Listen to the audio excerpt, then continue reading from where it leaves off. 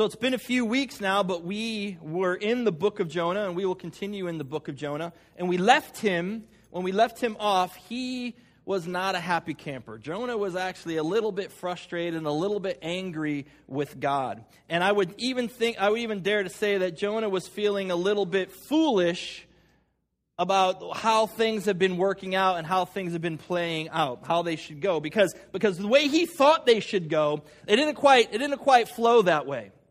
He figured that the Ninevites are the enemies of the Lord, enemies of Israel, and God should just kill them all. And God sent Jonah there to give them this message that in a couple days, man, you guys are going down.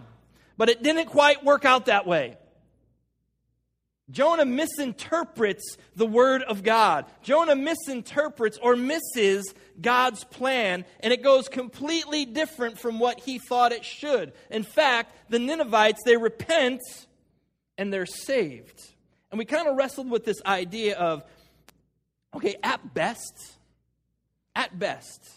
we are about 70% correct in our interpretation of the Word of God or in God's plan. I mean, we're human and He's God, and so we don't get it right all of the time. So at best, we're about 70% correct. And those are like the scholars. I'd say I got like 63% at my best.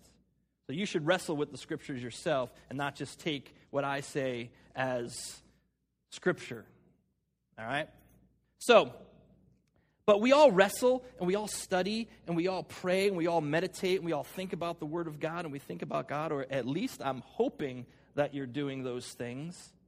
And we try to interpret it the best that we can, and whatever God is showing you, whatever He is revealing to you, whatever He is leading you in, you should hold tightly to those things. Hold tightly to the things that God is convicting you of, especially in the idea of His Word. And it's supposed to be, this is the way it is, because if you find yourself to be looking a little foolish. Remember, sanctification, becoming like Jesus, is a progressive thing. And so is our understanding of God.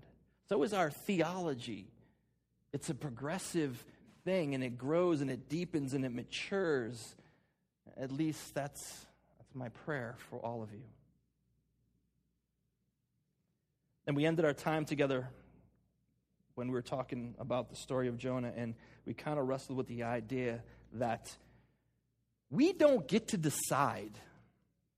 We don't get to decide where God shows His mercy and His grace and where God shows His wrath. The Lord will be merciful to those He chooses, and He will show His wrath to those He chooses. It's not our decision. It's not our choice. God's wrath is very real, and the mercy and grace of God is very real, and they coexist perfectly with each other because they are of God. And you don't get to choose. I don't get to choose. Mercy, mercy. Ooh, wrath. Mercy. We need a little wrath in the back there. That's God's stuff, man. That's not our choice. I mean, you can preach it. You can talk about the wrath of God, but you have to make sure that you tell people about repentance and grace and mercy, because that's the combo platter of the gospel.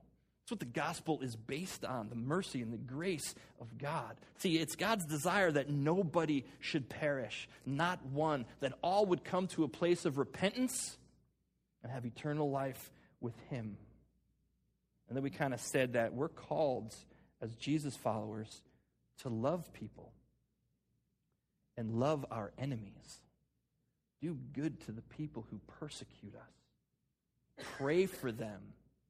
Do good and pray for the people who reject the gospel and reject Jesus. That's what we're called to do. And then share the love of God with them.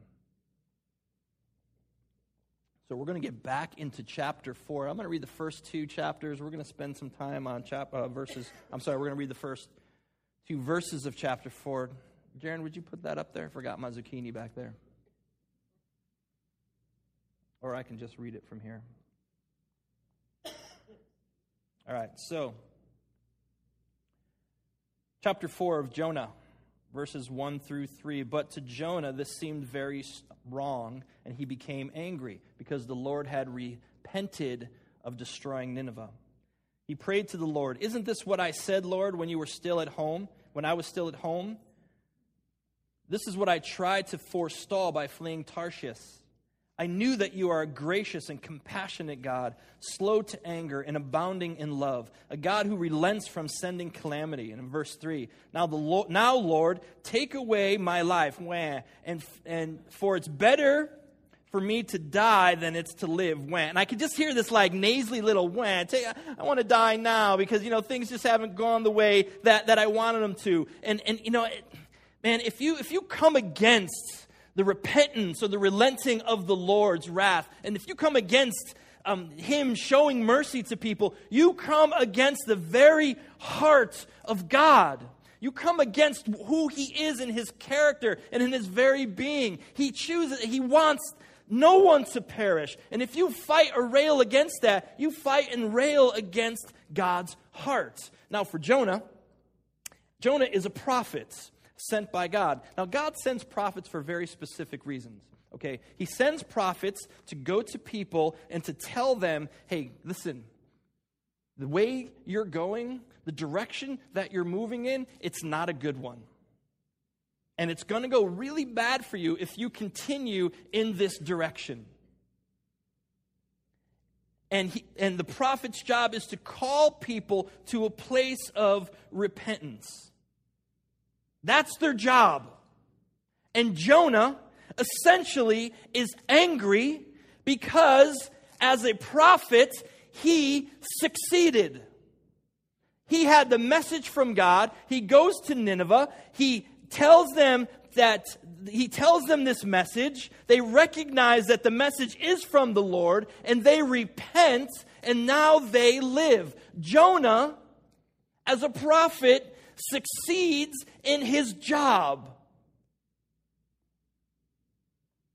It seems that he is measuring success and thinking that it's failure. And what he would like to have seen as success would actually be failure. It seems he's got it wrong, man. He's got it messed up. He's got it backwards. And I was thinking to myself, how many times have I gotten it wrong? How many times have I misinterpreted the way something has turned out, and I thought it was success and it was failure, and vice versa? I might have thought that I have failed, but it was actually a success. How many times that I have tried to plan something as a pastor or try to prayerfully consider, how am I supposed to talk to this person? And it has failed miserably. I'll tell you how many times. A lot. But I wonder if I've misinterpreted success for failure, failure for success. Or even worse. Like, I know God's plan always works out. Like, God has a plan, and God's plan can only succeed. But it really frustrates me sometimes that God doesn't have the courtesy to tell me what His plan actually is. It would make my life much better, much easier if He said, "Oh no, Dennis, don't do that. I have a much better plan, and it's going to work out for the best." In fact, God's plans have worked so perfectly sometimes it just seems like night and day from what I thought should have happened. Because as human beings, we're trained to go, okay, I'm going to plan this certain thing out, and then if it goes the way I've planned it, that equals success. And if it doesn't go the way I planned it, well, that must mean something went wrong and I have failed. But that is not 100% true in all situations, especially when you add the God part into it. What if we, as Jesus followers, did our best to strategize, organize, and plan? What if we did our best to prayerfully come before the Lord, even if you want to supersize your prayers with a little bit of fasting? You really want this thing to work out, because we think fasting supersizes everything, but that's a sermon for a different day. And we submit to God, and then we just kind of detach ourselves. Not that we would not execute or try our best at it, but we just kind of detach ourselves from it. That we would not hold so tightly to it working out the way that we think it should work out.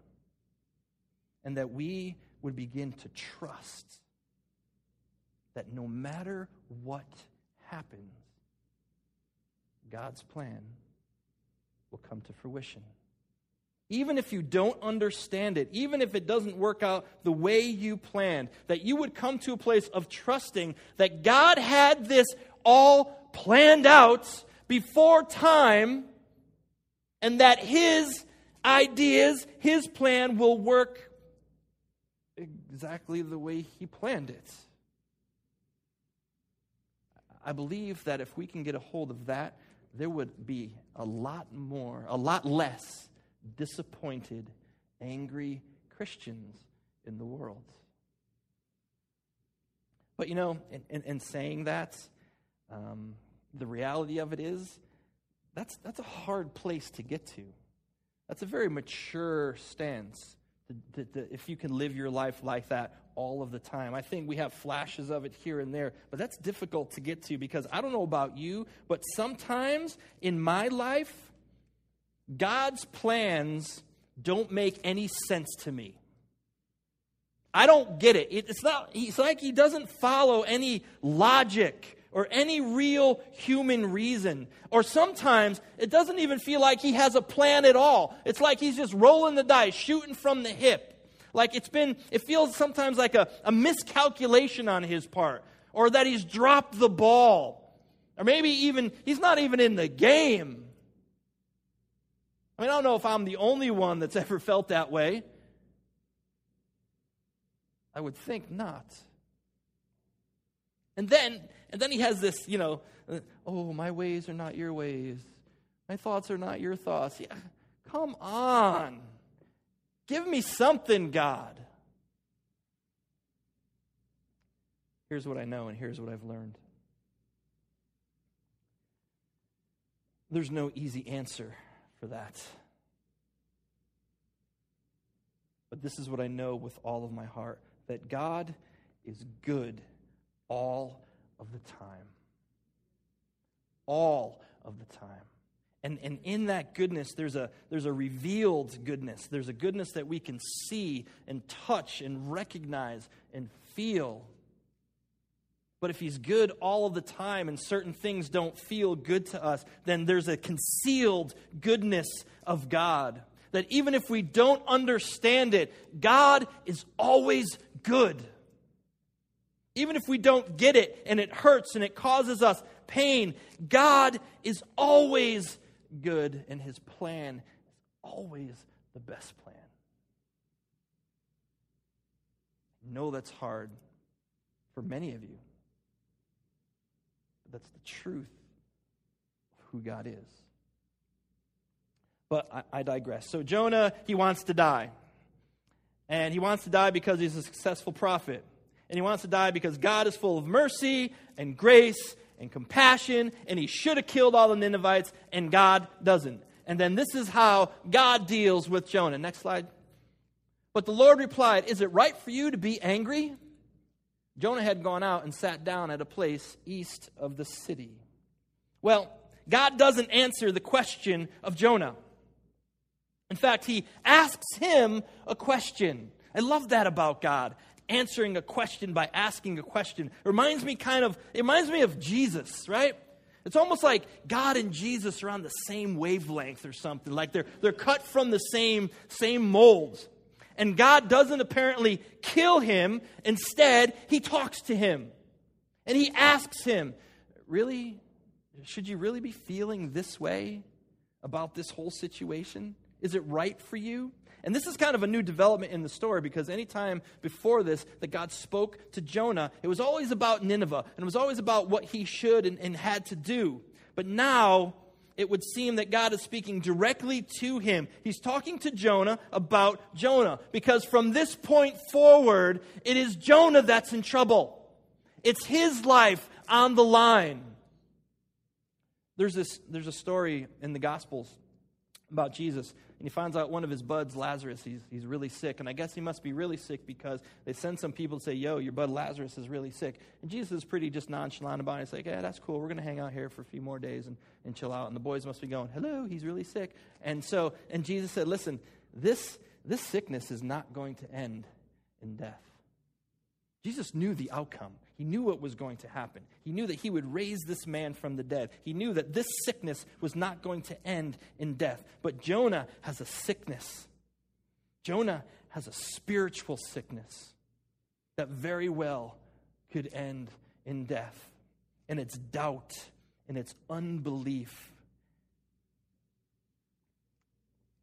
Unbelief it's always been the struggle for people when it comes to Jesus and the gospel. It's always been that thing that has held people away, kept people away from Jesus. Unbelief in the grace and mercy of the cross. Unbelief in the compassion and the forgiveness of God. Unbelief that you even need to be forgiven in the first place. It's kept people away from Jesus. It's the struggle that John talks about in the first chapter of his gospel when it says that there's the light and the darkness just doesn't understand it. It would seem now that God is going to battle for Jonah and for his very soul. You know, it's not a question if God can save. It's not a question if God can give life. The question falls upon Jonah. Can he believe? Can he believe and embrace and rejoice in the Lord's mercy and grace to all people? Can Jonah come to the place that Nineveh has come to, that he could believe God and repent and live? And as the story, if we just take the story up till this point, we really don't know what's going to happen. It really doesn't give us a lot of information. And just as God doesn't answer Jonah, Jonah doesn't answer God, and he leaves and he goes and he sits to the east of the city. And man, there's some good stuff in the teachings that are coming up about this whole thing. But for now, Jonah is quick to point out all of the faults of God. God, you're merciful, you're graceful, you love people, you're slow to anger. What's wrong with you? But he's not very open to looking inside of his own heart, in his own darkness, and wrestling with his own faults.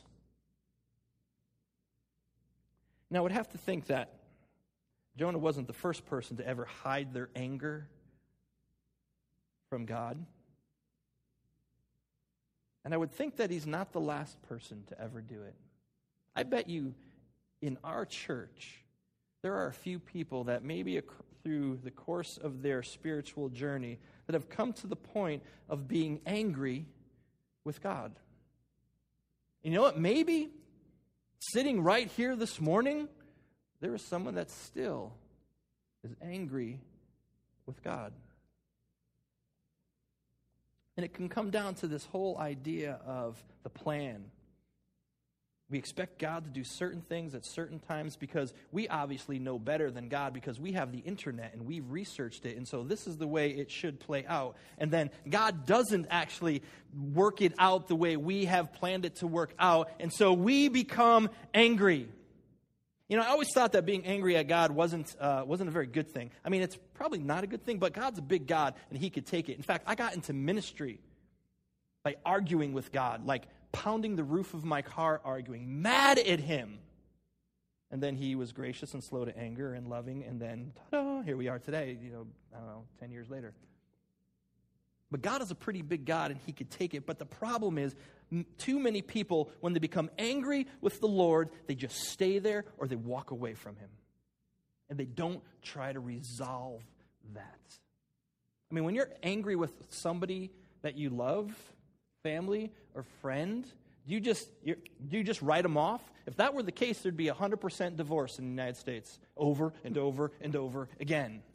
Nobody would have any friends for very long because we would get angry to forget about it. We don't treat these relationships like that. Then why do we treat that relationship with God? Why don't we work it out? Why don't we go to him and yell?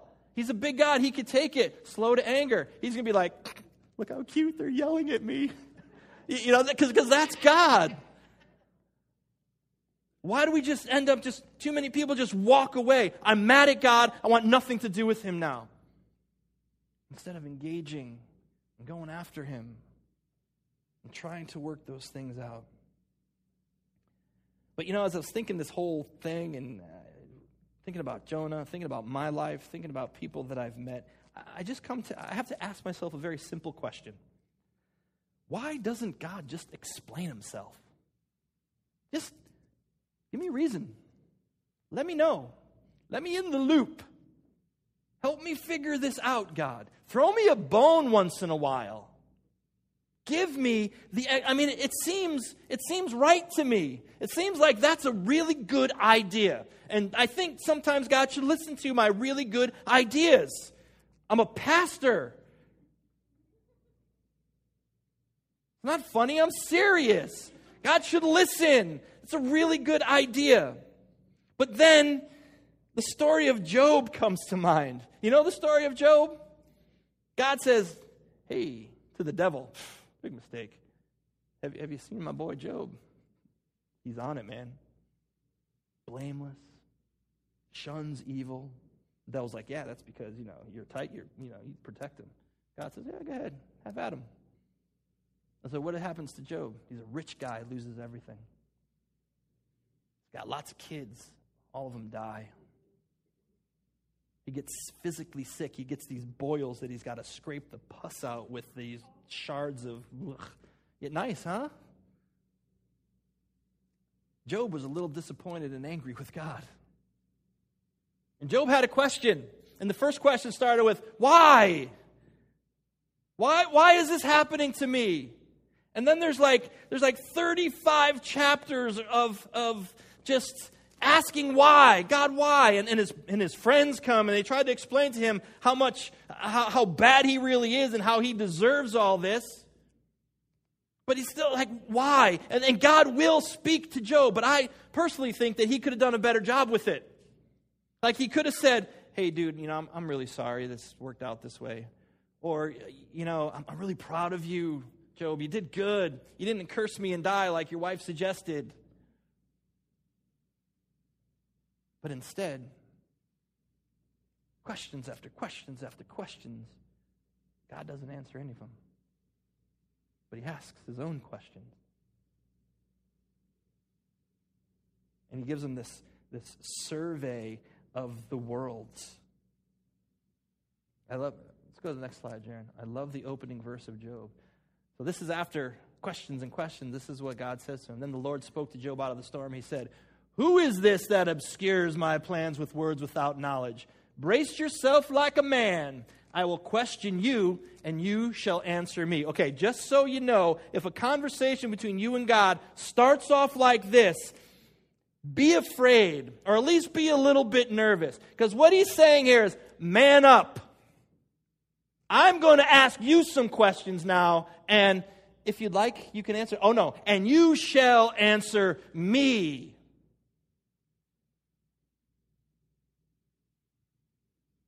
And then he goes on. 4 chapters of stuff. Hey, can you make the sun rise and the sun set? Can you do that, Job? Can you direct the lightning and tell it where to go? Do you give the horse its strength? Hey, Job, does the wild ox consent to serve you? Listen, when you can get a hold of those things, until you get a hold of those things, don't tell me how to run the world. Don't tell me how this all should go down. And when Job hears this, what's he do? He repents in ashes and dust. And it seems that his frustration and his disappointment and his anger goes away. That's all well and good. I like that story. It's a good story. I recommend reading it. But it doesn't answer the question for me. It might make me a little bit nervous about asking the why question, but the why question still lingers in my mind. I still wrestle with it. Why doesn't God just explain himself? Well, I think I came up with maybe two possibilities. Possibility number one, because he knows that no explanation that he gives us is going to help us anyway. Now, hear me out on this. We have the assumption that if we knew the reason behind why stuff is happening, that we would not necessarily become so disappointed or so frustrated or so angry. That maybe if we knew the reason for our suffering, then we wouldn't suffer so much, or we wouldn't be so angry or disappointed or frustrated. And I'm not sure that is correct. How do you explain away hurt and brokenness and loss?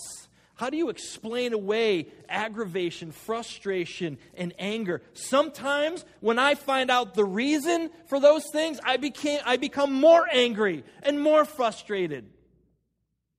Knowledge is this, it's passive, it's intellectual.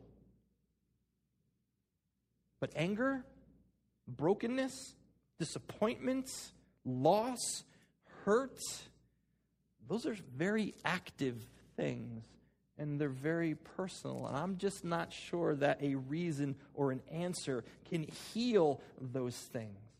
You know, it would almost seem that God is not so excited about giving us the grand plan, the grand scheme, sharing all the reasons for everything and why everything is going the way it goes. He's not so keen on revealing everything to us, but I will tell you this.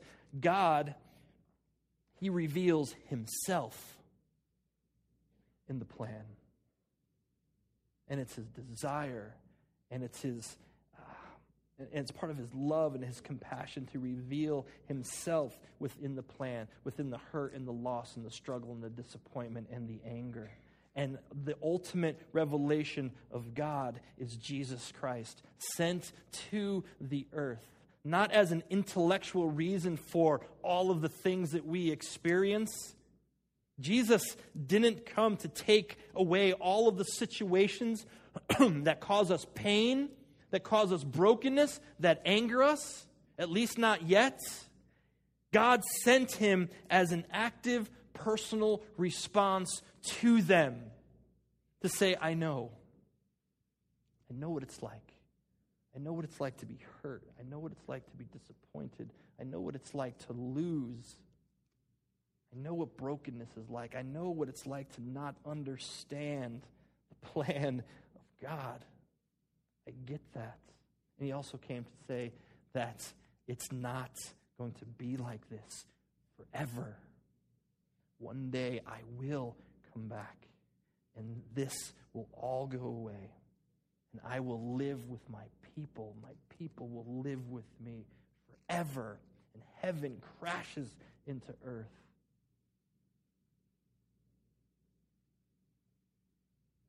With Job, with Jonah, with us, God doesn't always just reveal the plan, the solution, the answer, the reason. But He is always willing to reveal Himself. Or maybe, this is the second one I came up with, maybe the reason we don't get the reason, the explanation, is because we wouldn't understand it anyway.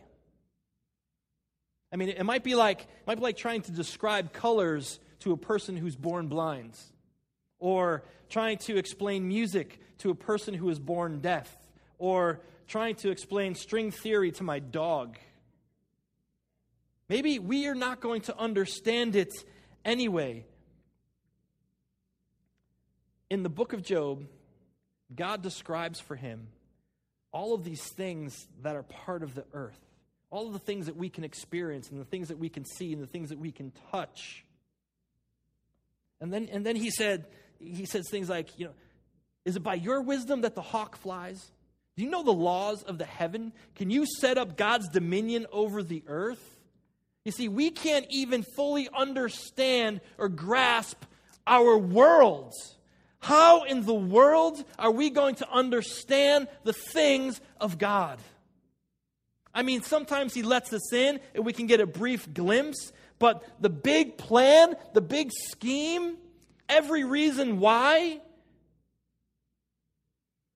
How are we going to understand God's reality if we don't fully understand our own? A God who stands outside of space and of time, and a God that, I don't necessarily know if he foresees everything that we do or that we're going to do, but I think I'm wrestling with this idea that he sees us living our lives in this eternal present state. Don't get crazy on me, Ben. This eternal present. He's a philosopher, so I know I'm going to have a conversation with him in the coffee room. See, past, present, and future, those are constrictions that we have in our lives because we're part of the time that God has created. But God stands outside of that time. And so past, present, and future for God are non-existent. It's just right now for him. Okay, so if you can fully understand that, you're doing way better than me. But if that simple idea confuses us, then how are we going to understand the grand scheme of God's plan? How will we understand the concealed and revealed goodness? How will we understand the process and the reason and then have that make us feel so much better? God doesn't necessarily give the reason. God has proven over and over again that he wants to give himself to his people. And so here's the reality. Sometimes, God seems unfair. God seems sometimes even mean or uncaring. Like he's dropped the ball, like he's not even in the game. But that's a perspective from a being that is trapped and bound by all of this human experience that we have here. And God stands on the outside of that and just says, no, my plan is a good plan. Trust me, trust me, trust me. And so if we get caught up on focusing on we want God to do what we want God to do when we want God to do it, and if we get caught up in just focusing our life on trying to avoid hurt and disappointment and frustration, if we get caught up in focusing on we need to know reasons and explanations, then we are in danger of missing the things that God has already done. We're in danger of missing the things that God wants to do and is doing among his people. I cannot answer the why question because all too often God doesn't answer the why question. And in the end, and I know this is hard, and I know this isn't the period at the end, but this doesn't solve anything maybe in the context of, okay, I get it now, but in the end, all we have is to trust in the Lord. And don't lean on your own understanding of things. But trust in him with all of your heart, with everything.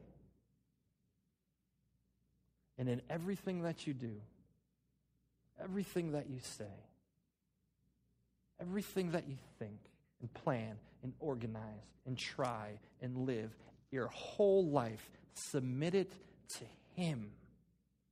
And he makes our paths straight. Lord, I want to thank you for your word. I want to thank you that you caused it to be written. I want to thank you for the story of Jonah and that his story is our story and our story is his story. God, I pray for everyone here in this room that they would begin to, even now, Lord, you're just increasing faith, that they would begin to give over those hurts, those angers, those disappointments to you, and that you would begin to reveal yourself to them. And they would grow in the relationship with you, and they would find that healing. They would find and they would understand your love and compassion and grace. And I pray this in the name of Jesus. Amen.